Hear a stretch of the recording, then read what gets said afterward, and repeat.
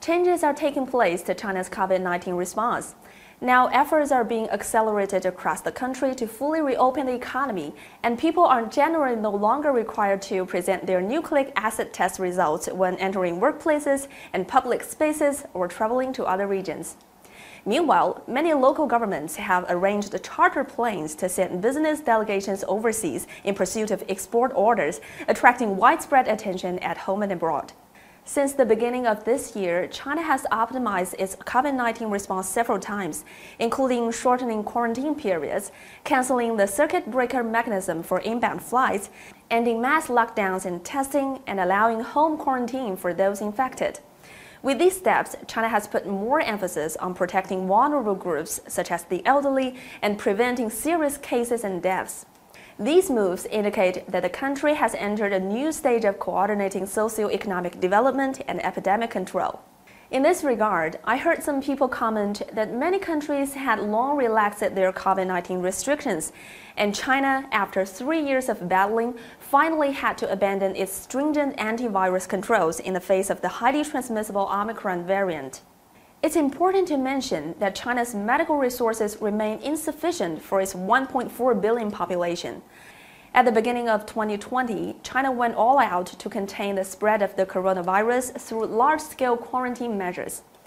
In 2021, the country emphasized contact tracing and fought the Delta variant by rapidly identifying those infected and figuring out the transmission chain, among other steps. And now in 2022, it is actively optimizing its response to match the features of the Omicron variant. Over the past 3 years, the CPC and the Chinese government have been combating the virus while conducting research, and China's COVID-19 response has been enhanced. We can also see that over the past 3 years, Chinese scientists have been working tirelessly and developed a variety of vaccines. Now, over 90% of China is fully vaccinated, and progress has also been made in the research and production of traditional Chinese medicines and other drugs to battle the disease. What impressed me most was that over the past 3 years, whenever a major outbreak occurred, people from all walks of life, including community workers, delivery drivers, and sanitation workers, stood by their posts, united and devoted.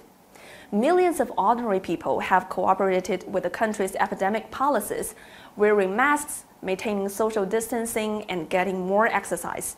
The public's knowledge of the virus and ability to cope with it have both improved. Therefore, as the pathogenicity of the Omicron variant weakens, China has optimizing its COVID-19 response.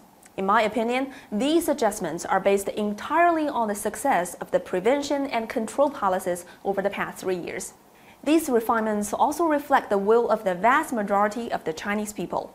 Over the past 3 years, China's response to COVID-19 has protected people's lives to the greatest extent. We shouldn't deny our previous efforts just because of the current policy shift, just as we wouldn't say that the first 4 buns were unnecessary because we're full after eating the 5th one.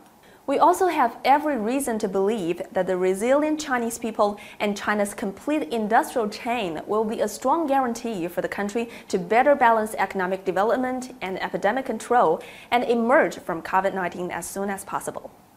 I'm Suma Lu in Beijing. Thank you for watching.